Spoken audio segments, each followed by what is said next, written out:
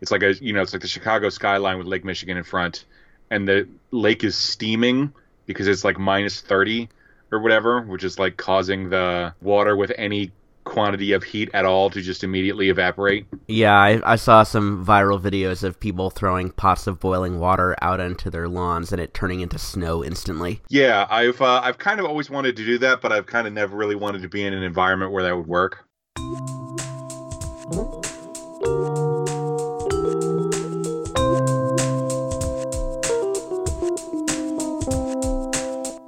Welcome to Shroom for Two, the PvZ Heroes podcast, coming at you with 3 days late State of the Union counter programming. I'm Mike. And I'm Taylor. That's right. As a radical act of self-care, Mike and I are choosing to record a podcast rather than listen to the State of the Union. I think it's probably the best use of our time. Certainly with State of the Union, that's probably going to be a bunch of stupid garbage that no one cares about for any reason. I would say that, yes.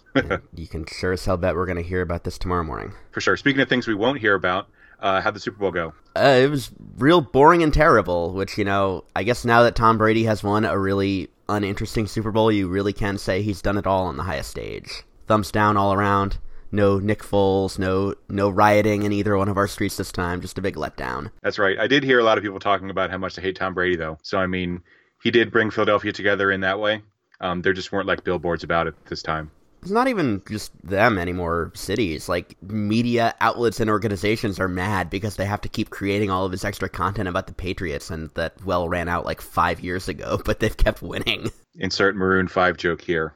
They were a joke enough on their own. But speaking of things that I forget what the segue was, we got a new season and we got a new meta. That's right. Did you get anything good in your season pack, Mike? I got a single Pogo Bouncer as my lone rare of any kind. Oh, wow. That's pretty crappy. I got a Wannabe Hero and a fourth Doom Shroom, which was pretty cool. All right. Good going. What did you play with after the changes went through? I was all in on various versions of that Transfiguration Spadao Rich Guy Random Stuff deck. So there'll be some of that in the show notes. It's a Spadao Pecanolith deck that plays lots of stuff with high health, like Primal Walnut and Disco Nut and stuff. But then it also has Transfiguration and Fireweed to be able to kind of ping the stuff that you're making that has high health so that, you get a bunch of Transfiguration triggers. It also has Mollicale, a few copies of that, because it's pretty easy to have random 3+ cost stuff sitting around with this deck. So, a fun way to go through the game is like turn 3 play a Velociradish Hunter, turn 4 play a Mollicale. You get the Mollicale and then a pair of random 4-drops, which is pretty cool. And that kind of offsets some of the randomness of Mollicale. Generally, at least one of those is going to be good. They'll certainly hit for way more damage than the pair of Velociradish dudes would do anyway. And then a fun interaction with Fireweed is that, say you have a Transfiguration and a hot lava's on the ground and pings your thing, the Transfiguration will transform it, but then it will no longer be damaged from the hot lava. So you're that much more likely to be able to transform again after getting some value. Are you running Galactic Cactus too for the thrill of transforming your entire field at once? No, I'm not doing that because I'm trying to keep Transfiguration around as long as possible. Because, Transfiguration itself having 4 power means that, while all of this random crap is going on, you're also, hitting pretty hard in that lane. And pretty much no matter what your stuff is transforming into, provided that you're continuing to do that, you're probably winning. The fact that it's just kind of a value train that keeps going means that it doesn't really matter what you're getting so long as you're getting something. Transforming your entire board will be pretty sweet, but that is ultimately probably not even necessary because I'm not running like Pear Cub or any of the other things that are good with Galactic Cactus. I'm kind of concentrated on high health stuff. You got Garlic, you got Photosynthesizer, you got some Reincarnations in there for good measure, which is fun because not only are they random, they also give whatever they have Polymorph +1/+1. So whatever the thing is, will get you extra value from its bonus stats, and it will also probably transform with Transfiguration.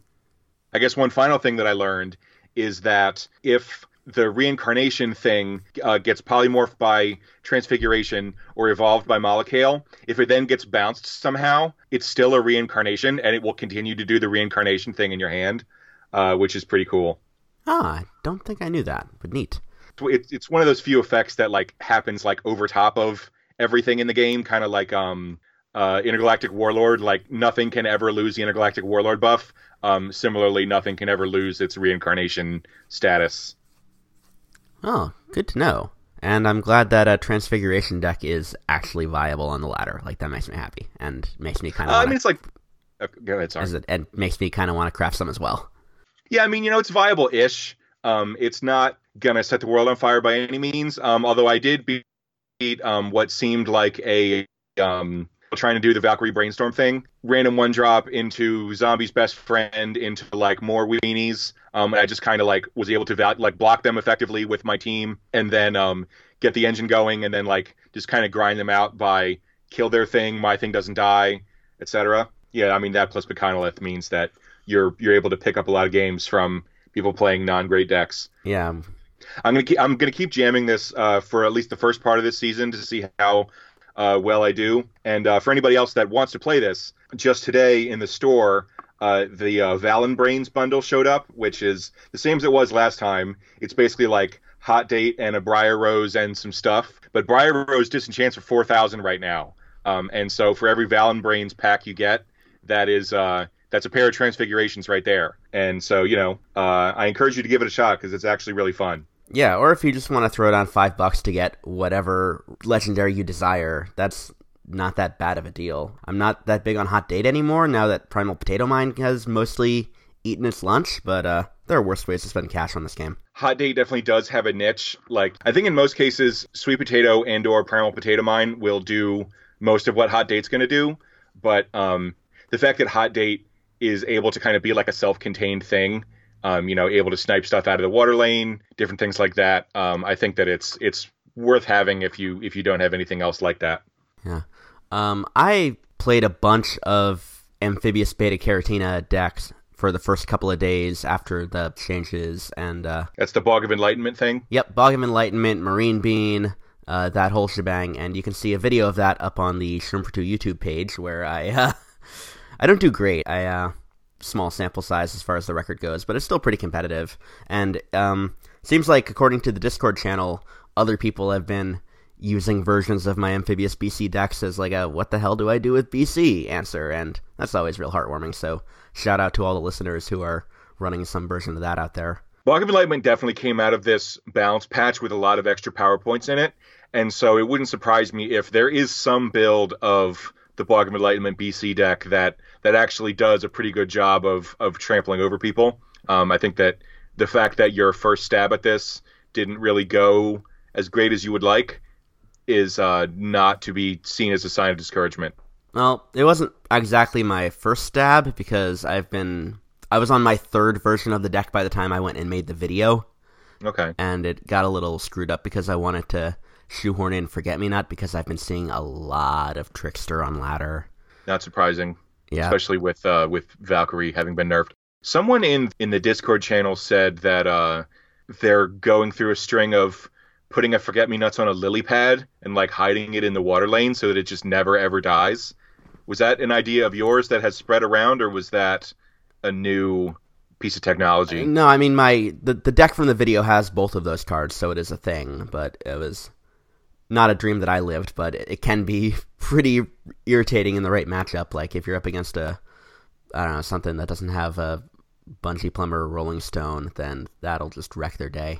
But for this season, after the reset, I think I'm gonna stick to only playing zombie decks, because while I've always been a more plant-heavy player, I think it has gotten a little bit too plant-heavy as far as like what the videos I've been making coming out are, right, and sure. what the decks I'm bringing to the show are. So I'm going to try and hunker down and play with zombies to see where they are in this level of balance. And my 10x hero is Immorticia this week, so nice. I've been playing at its heart, it is a Trickster deck, and it's running a little bit of ramp in the form of some Cryo Brains, but it also has a bunch of Mustache Monument targets on it, like Intergalactic Bounty Hunter and Kitchen Sink Zombie and Trickster. Oh man, Kitchen Sink Zombie on a Mustache Monument is pretty gross. I've not actually seen that before. It's really fun, and it's also fun that you can get it out a turn earlier with the help of Cryo Brain. This deck is actually pretty old. I made it a while ago, and I was just trying to mess around with Trickster and Morticia, but when I went to go try it out, I lost my first 3 or 4 games in a row, so I ended up naming it Why Isn't This Good? And I think it's finally good now. Cool. It's very similar to something that I've been kind of chewing on, kind of with the Trick-or-Treater getting Gravestone, kind of like makes me want to kind of revisit some of that a little bit. But I've done so much Trick-or-Treater that I'm going to cede that ground to you for a second. But this is pretty different from the Trick-or-Treater decks that I've played in the past. And I'm very interested to see where this goes. Yeah, it has enough control and removal to keep you going in the early game if you don't draw absolute crap in your opening hand. And then you just overwhelm them with late game threats. And like I'm going to bet you don't kill all of them. Like this is the kind of thing you need multiple Doom Shrooms to take care of. And I like the, I'm running 2 and 2 of the Trick-or-Treater and Mad Chemist, which is, weirdly enough, the only Gravestone cards in this deck.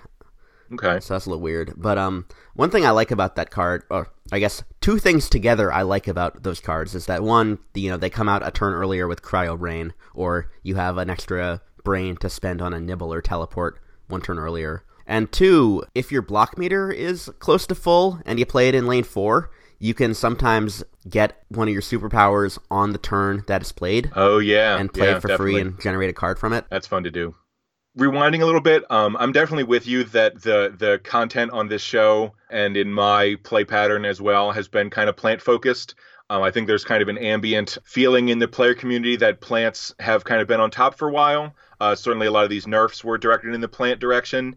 And so that is making me want to explore some zombie stuff as well. In our list of, stuff to watch in the post-patch world, Frankentar was towards the top of my list of things to want to try, because I've always thought that I could do something with Z-Mech that's been better than, generally what I've seen with it. Kind of like wanting to mix in some Gargologist stuff with some of the kind of Crazy and Hardy's ability to kind of like surgically control the board without needing to waste a bunch of mana doing that. And so I'm interested to see kind of what kind of go wide haymakers I can throw with Frankentar. So stay tuned for that. Yeah, sounds good. I don't know what I'm going to mess around with next. I probably should do that Sports Smash deck running Mondo Bronto that I've teased a little bit in the chat. With Terrify and stuff? Yeah, as a sports deck where instead of running Sumo Zombie, I'm running Terrify and Mondo Bronto at the high end. That definitely changes the texture of how you move stuff. Like you're moving stuff late instead of early. I kind of like the idea of playing a zombie deck that just doesn't have any gravestones right now, because like with Pirate Infinity and Pirate HG and Super Brains everywhere, some people on the show might be trying to load up on anti-gravestone technology. So as a way to trick those people, maybe running no gravestones to outsmart myself. That's a good segue into, we got some listener submitted decks here that showed up in the last few weeks in our Discord channel that it's probably a good time to talk about. 2 of these decks are making fairly substantial use of gravestones as a primary game plan. So do you want to talk about the Tempo Pirates first, or the Infinity deck first, Mike? Let's find the Pirate one. Is that the Brain Freeze one? That is the Brain Freeze one. I believe that one was submitted by Sushi. Pirates, like, its most common tribe is Pirates, but that's just kind of an accident.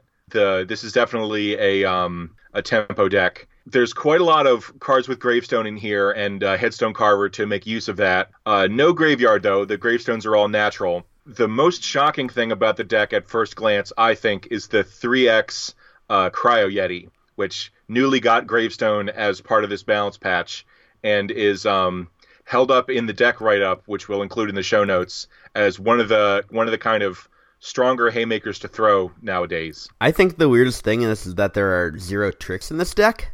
But yeah, Cryo Yeti, good to see more of that coming out. I've been seeing that some on ladder, and it definitely a really strong choice. For sure, and you're kind of taking advantage of the fact that your Captain Flameface is a lot more likely to live for 2 turns in a row, to be able to get the damage in while kind of hobbling them with early game tempo plays. Kind of one of the grosser things that the deck can do is you have Area 22, the +2/+2 and Frenzy environment, and then the 2-cost 3/1 with Gravestone that says, when revealed in an environment, freeze a plant.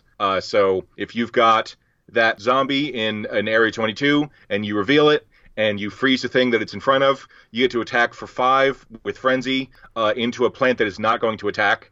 That is almost assuredly going to kill the plant and allow you to trample over, deal damage to their face. We've talked about this on the show before, but if you're able to combine Frenzy and Strike Through on one creature, you can do a bunch of damage really quickly, and this has an abundance of ways to do that between Flameface and Area 22 and Bounty Hunter. The fact that Bounty Hunter is a pirate, so it is able to get a Strike Through from Flameface and attack for 4, possibly multiple times is big. Another thing I really like about this deck is that it runs both Flameface and Line Dancing Zombie as 3-cost gravestones, because they come into the field very similarly. Like, I have, early on after the change, I would see, turn 3, just a random gravestone go up in lane 4 where there's nothing there. It's like, that's weird. And, back in the day, that used to pretty much always mean it was a Line Dancing Zombie, because it would just move to wherever the advantageous lane was. But now that's Flameface that's trying to help the rest of its team. And then also throwing Line Dancing Zombie in there, I think, is a great mind game trick. You've got 2 creatures where the best course of action that the plant player can take is exactly opposite. So if you want to kill the Flameface, you're supposed to put a creature in that lane. If you want to kill the Line Dancing Zombie, you need to have a creature out of that lane. The play looks identical. The gravestone comes down on turn 3, but the right choice is completely different in both cases. That's kind of the way that a tempo deck wants to win, is by either faking out their opponent, making them make a bad choice that they pay for later, and just kind of generally putting pressure on them when they're spending time making up their past mistakes. And so this looks pretty dope. It's the first time in the entire game that I've ever kind of bemoaned the fact that I didn't own any Cryo Yetis, or rather that I had disenchanted them all. So nice going, Sushi. Yeah, and bonus points for running the Angry Cyborg, just to give this a little more early game presence and late game value. Yeah, definitely. I'm a big fan of that card. The 2-cost 3/2 with Hunt that dies into a 5/5 with Hunt. That thing is a very solid 2-for-1, and it's good at kind of pulling focus away from your other good creatures. Next up from the decks we've gotten in the Discord chat comes a plant deck from Wantech, who gives us a Chompzilla deck, running the somewhat infamous Jack-o'-lantern, the 2/3 with Strike Through that will get more attack when it does damage. And it runs things to make that better, stuff like Coffee Grounds and Banana Peel to move things out of the way, and there's a little bit of Sunflower Ramp to help you get it out a turn early or protect it. Cross that with some strong dinosaurs. You're running Bananasaurus and Allosaurus in here, and those can be big enough to win you the game on their own. It's an interesting mixture of, ramp and aggro. It's a ramp deck, but it stops at 5, which is interesting to me. Usually a ramp deck will try to get big, expensive things out, but this goes for, the big, moderately expensive things. I would disagree in characterizing this as a ramp deck specifically. It's got some ramp cards in it. It's got the 4X Primal Sunflower and 2X regular Sunflower, but the deck isn't really trying to, rush to a big thing. This is the kind of deck that wants to play 2 strong threats at the same time. So it's kind of a mid-rangey Strikezilla deck. Strikezilla decks in many ways are kind of glass cannons that you kind of rely on getting the damage in early, or having a last hurrah with a Sunstrike or something that if they survive that, then your cards are probably going to be outclassed in terms of ability to close the game out. Whereas this is definitely a deck that puts on pressure. You got 4X Haunted Pumpkin, and the 4X Primal Sunflower I think counts as a deck that wants to put damage in early. But then you've also got Coffee Grounds and stuff that goes well with Coffee Grounds. So you mentioned Jack-o'-lantern, which we've previously said I think is or at least I previously said is a card that probably doesn't get as much respect as it deserves. Yes, and I am the one who is not respecting it. Right, sure. So you got Coffee Grounds, but then you also got Captain Cuke as triggering Captain Cuke twice off of Coffee Grounds is pretty good. And then you've got Allosaurus and Applesaucer. Applesaucer is less likely to survive to attack twice off of Coffee Grounds. But if it does, that's 6 damage to the face, because it's probably going to have Strike Through. And then Allosaurus is just so big that it's going to survive to do its second attack on Coffee Grounds, just because it's unlikely to die in combat. You could also get it off of, get Pumpkin on Coffee Grounds and use stuff like the regular Sunflower or the banana peel to keep it alive. Yeah, that's definitely a very fun dream to live. And then you've got 4 Colonel Pults for good measure. No Cob Cannons at the top, which I think would be a reasonable thing to include here, but they don't seem to be necessary in order for the deck to work. This deck is like kind of aggro at the start and then haymakers in the middle, rather than like aggro at the start and strike through in the middle, which I think is a pretty cool way to take advantage of zombie meta that is going to be less focused on weenies, given that Valkyrie is taking a hit. So I think this is pretty sweet. Yeah, and good on you for being brave enough to run Jack-o'-lantern. Yeah, for sure. Let us know how the Jack-o'-lantern has performed, because I think that it's definitely a very reasonable, like, kind of B range, like B plus, maybe not B plus, probably B, include in like kind of a mid-rangey deck that wants to strike through a little bit. Yeah, and I'm over here like, dude, just run Elderberry. Yeah, but, you know, you don't have as much, like you want your weenies to stick around in this deck. Like, you've got your Colonel Pults, but, like, otherwise, you're not, like, Solar Windsing. The weenies in this deck are good enough that losing them to trigger an Elderberry is, like, a legitimate cost. I mean, Elderberry would still be good, but, you know. Yeah, I mean, I've talked enough about Elderberry on the show. Sure. Thank you, Wantech, for the deck. All right, and following that up, we have another deck from Wantech. This is a mono sneaky. This, in fact, is, I believe, 100% sneaky. Is that true? Let's get our stats department on that. Hold on. Yeah. It is pretty Gravestone focused, as you'd expect. So you haven't got Flame Face this time, but you've got much more of a generic Headstone Carver package. So you got Headstone Carver, Monkey Smuggler, Lion Dancing Zombie, that sort of thing. And you've got Graveyard as a way to give Gravestone to the rest of your team, which includes Space Cowboy. Everybody loves that combo. And then you got Buried Treasure with a Dr. Spacetime to kind of round all this out. And then in support of the Dr. Spacetime, you've also got Laser Base Alpha as a way to make Dr. Spacetime connect to the face, so you get the trigger. It also means that they have to like 3-for-1 themselves in order to kill the Dr. Spacetime, because suddenly he's got Death Touch. And then you've got the Frozen Mustache, which is like a good tempo play, a good way to keep your team alive. Yep. That also happens to conjure. Yep, and good for trading if you have like a strike-through creature that would have died otherwise. Definitely. And then some smoke bombs and some mini ninjas as well. That's a good way for sneaky decks to kind of cheese out games. But then you've also got a few things that are reasonable smoke bomb targets as well. So you've got Ducky Tube Zombie you can use to keep getting in. You can reset your Lion Dancing Zombie if your Lion Dancing Zombie survives its initial volley. And then you can move your Space Cowboy to lane 1. You can move your Space Cowboy back to lane 1 if you just want to win a bunch more. And you can snipe something with Toxic Waste Imp in case you need to move that out of the water lane. Because there's not a ton of imp stuff going on otherwise. Yeah, it's just, so it's mostly just the mini ninjas and touch. Toxic Waste Imp. That's an interesting choice. I guess since it's not the only source of deadly in the deck, because you got the laser base and then your superpower as well. But usually people run Imposter for that kind of thing. But this is like if you're running Smoke Bomb and you want to go in all in on damage, then Mini Ninja is what helps for that. But public service announcement. If you put Mini Ninja or anything with Antihero on Laser Base Alpha with something in front of it, you will not get the Antihero bonus. Yeah, that's right. It has to be unblocked in order to get that bonus. Yep. Regarding having pretty much just Toxic Waste Imp, I think that just a 2/2 with Amphibious and Deadly is just fine. That's an annoying enough thing to have sitting there. Like, 2 damage is kind of more damage than you want to take for a single block meter increment. So, like, you are kind of coming out on the top in that exchange. And then it's always going to cost them at least 1 card in order to kill it.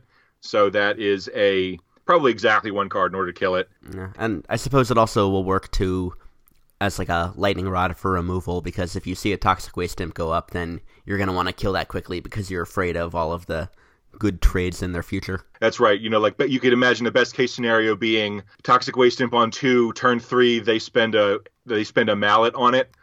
Which is then 1 more mallet that they can't use on your Space Time or Space Cowboy to follow it up with. Yep, or a Berry Blast that would have gone to your Headstone Carver or your Ducky Tube. And to round out the decks that people posted in the Discord chat, we have one from the Reddit user G139, who posts a ZMAC Professional Zoo deck, which is something we talked a little bit about on the show for the Colossal Fossils episode, about the number of cheap professional creatures that came into the game, like Middle Manager and Fossil Head, but also running like Flag Zombie and Primeval Yeti, which we touched on briefly as a Smash thing, but here it is mixed up with Z-Mech, which is good for running this kind of thing because you get cheap creatures with good damage returns, like Disconaut and Dance Floor and Quick Draw Conman, of course. Like, so this is a going viral, go wide deck in many ways, which is a very good tried and true archetype. But something that you don't often see outside of kind of dedicated dancing decks, I think, is the Disconaut Dance Floor combo,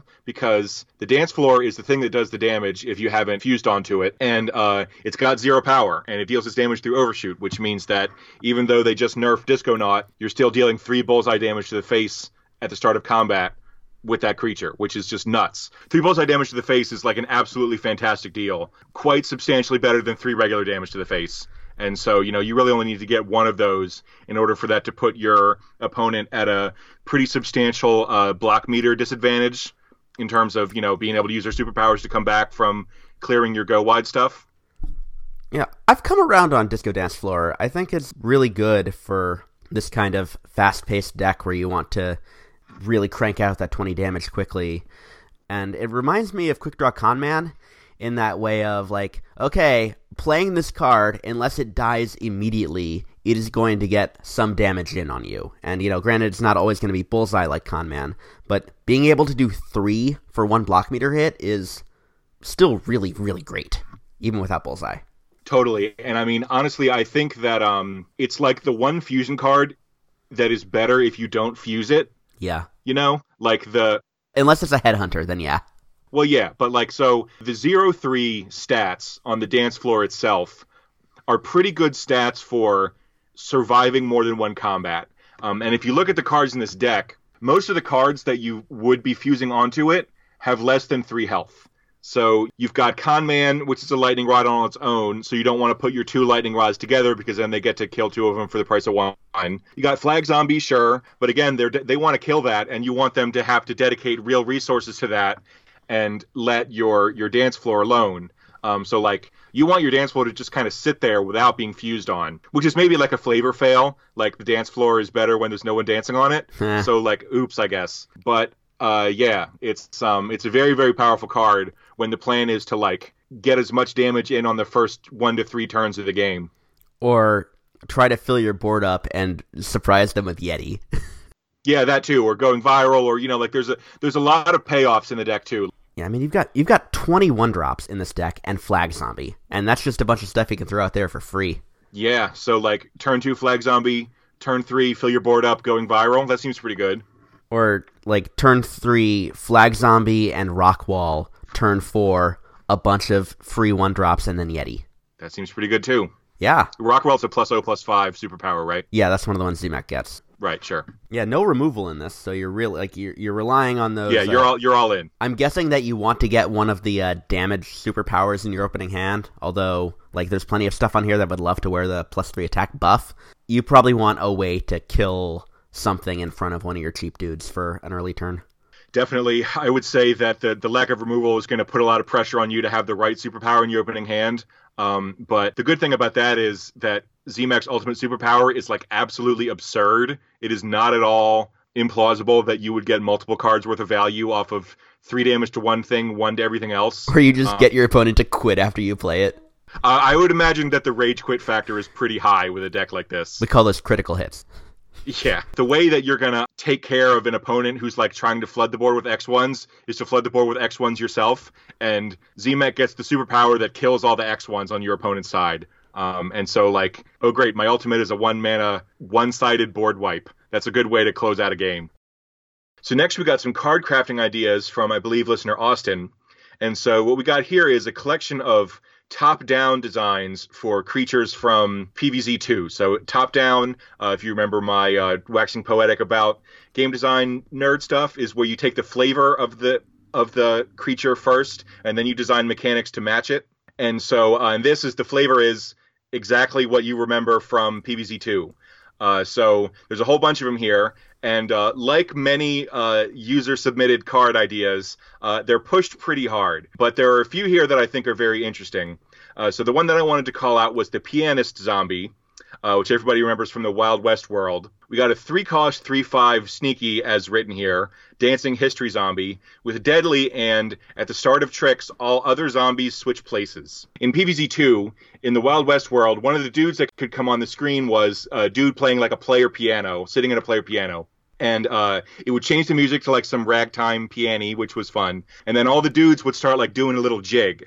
And then every few seconds, they would randomly move up or down one lane, and kind of like screwing up all your defensive arrangements, because suddenly the thing that was coming at you in lane 2 is coming at you at lane 1 or 3, chosen at random.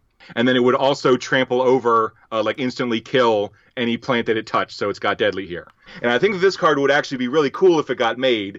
You'd have to tamp down the stats a little bit. I would probably put it as a 3-cost 2/3 or 2/4. Like 2/4 would be really, really good. It would be kind of like the deadly equivalent of Captain Flameface. It would be like, deal with this or you die. I remember it being pretty tough in PvZ2, so like making it a 2/3, like make it a little squishier than we remember it from the tower defense game. But realistically, it's probably only going to survive one combat anyway. Because the plant player is going to spend some extra resources to kill it. And so I think that this would be like kind of a fun way to introduce some randomness to the zombie side. Sneaky doesn't tend to get a lot of randomness in its color pie, and so I think this would be a cool way to introduce it. And yeah, good going on the flavor, nailing the flavor.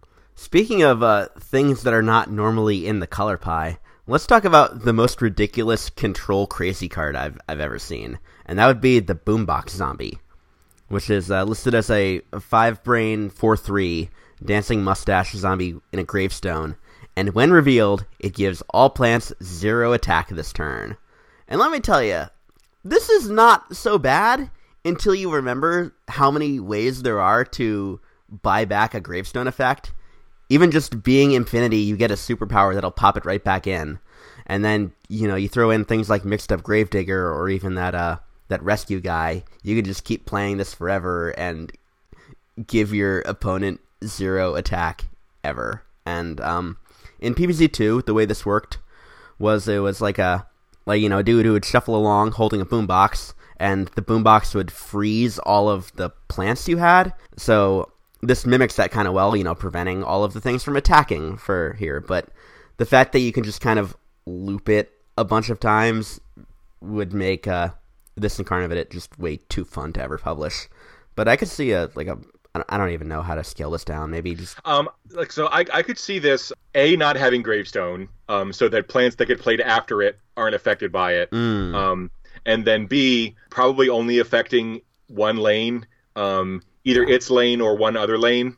Like kind of thing. Here and next door. Here and next door even would probably be pretty nasty. Yeah, probably too cheap for that. Yeah, I mean, you could do the like next door only, like Strawberrian does now, and like Jolly Holly does. Because then that would mean that it would be that much more likely to die, so that it wouldn't get mixed up grave dug. Yeah, that is the past tense of that. I could see, instead of having it be 0 attack this turn, like a -1 thing, because then you would get like that cool weed spray synergy. But I guess that would go against the design a little bit, since the boombox guy just froze everything in place instead of making it 1 attack weaker. Yeah, if you were going to do that, it would probably be -2 to give yourself some symmetry with Shrinking Violet and Landscaper. And Landscaper, yeah. And the fact that this is a 5-cost thing, -2 power is probably warranted in that case. But there's a bunch of other interesting ones here. One that I wanted to mention also was the Poncho Zombie, which is again from the Wild West world. It's like a dude who walks on screen wearing a poncho, and then after he takes a few hits, the poncho falls off, revealing either just him to be a regular zombie or for him to be wearing like a safe door like wrapped around his neck. And so if he's got this safe on, if he's got body armor, he's a buckethead. And if he doesn't, he's a regular zombie. But you don't know until it's taken a couple hits. And so it's like one of the, oh shit, this is a disaster, or like this is an emergency suddenly, ways that, you can kind of get your plan screwed up, which is fun. And the way that this is implemented was a 4-cost 4/5, which is just nuts stats. History Zombie, when hurt, this gains armor 1. And as written, that would mean that the armor would stack. I mean, unless having multiple instances of armor 1 does not equal armor 2, then it wouldn't stack. But I think that if you were going to really try to implement the Poncho Zombie, it would be like if this has no armor, it has a 50% chance of gaining armor 1 or whatever every time it got hit. That would be kind of like the randomness of whether it gets the armor or not would be part of it. Or it'd be like, when destroyed, make either a 1-cost zombie or a 3-cost zombie here. That would be cool, but it would be pretty different to what the Poncho guy did. It would be random in that way, but less like the dude having armor. And I would also tweak the stats down a little bit, so like to make it like probably a 3-cost, like if it was a 3-cost 3/4, it would be potentially the same stats as a Buckethead at 1 fewer cost, but you don't always get the armor. And I think that would make it like a kind of a like reasonable pseudo upgrade.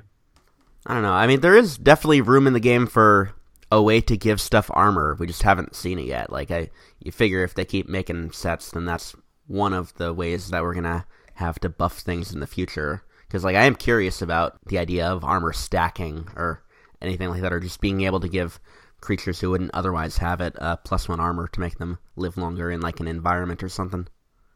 I mean, I agree that there's design space there. It's not the most fun mechanic. It's really unfun.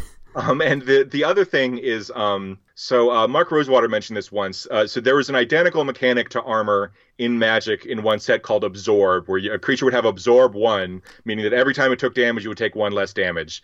And what they found was, if a thing has Absorb anything, it is all of a sudden extremely hard to kill with multiple sources of damage, because the Absorb absorbs from every source. So if you have a 5/5 creature with Absorb 1, you need to deal 3 damage to it 3 times in order to kill it. You need to deal 2 damage to it 5 times in order to kill it, which is just absurd. And so, like, the fact that the plant player can be attacking in the same lane with multiple sources of damage means that armor, just by its very nature, gives you more for the value that it has. So armor 1 is going to be presenting multiple damage. I don't know, man. I think giving 1 armor to, an arbitrary creature is pretty much saying, like, give +4 or 5 health to that creature, which would have to cost so much that you just never play it, Yeah, and we've already seen from Escape Through Time the lessons of messing with damage even for 1 combat and what kind of havoc that wrought on the meta. Yeah, there's a little bit of it around, so they did from PvZ2 do the Zombie King, which like in PvZ2 would like throw knight helmets onto zombies as they passed, which would like turn them into like the super Bucketheads. And in this case, it just polymorphs them into the Night of the Living Dead, which is just like a big beefy thing with armor 2. And so, that's cool. And like Zombie King is pretty good. You can play it and win with it sometimes. But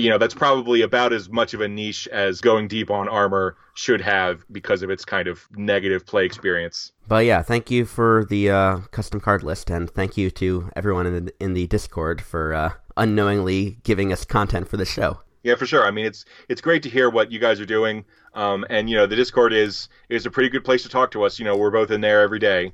And so, you get to show us whatever your cool project is.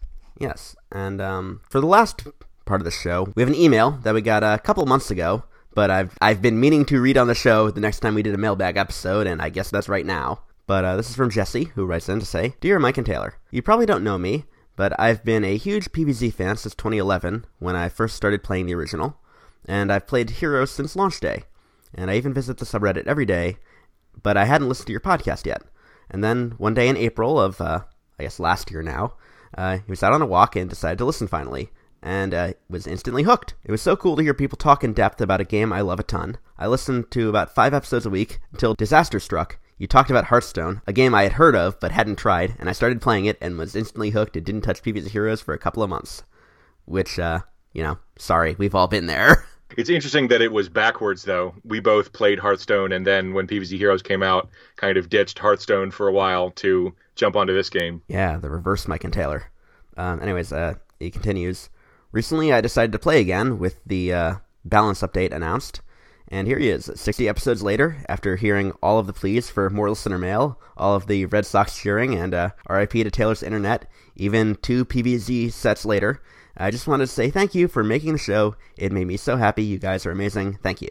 P.S. Odd Mage is really fun. Well, that's awesome. We love to get emails like this. Even though we've been doing this for more than a year and we've racked up 60-some episodes worth of podcasts about this game, we are just kind of 2 people who like this game kind of screwing around and making a podcast happen, and so it's fun to see that we actually are making an impact on people, and that there are people out there who are legitimately fans of the stuff that we're doing here, just kind of sitting here and talking about this game we like. Yeah, when I lived in Boston, I used to volunteer at the local access TV station, and I would produce a lot of television shows for an audience of fewer than 10 people, I'm sure. But the fact that we can do a passion project like this and get heartfelt emails like that from our listeners, or just anything going on in the chat, like knowing that we created this little thing and set up a kind of content that is in demand but not anywhere else on the internet, which is really hard to do in this day and age. I know, right?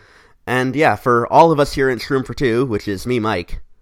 And me, Taylor. We will give you more of this next time on, I guess I already said Shroom for Two, but have a great weekend, everybody. You said the thing that I always say, so I will say nothing.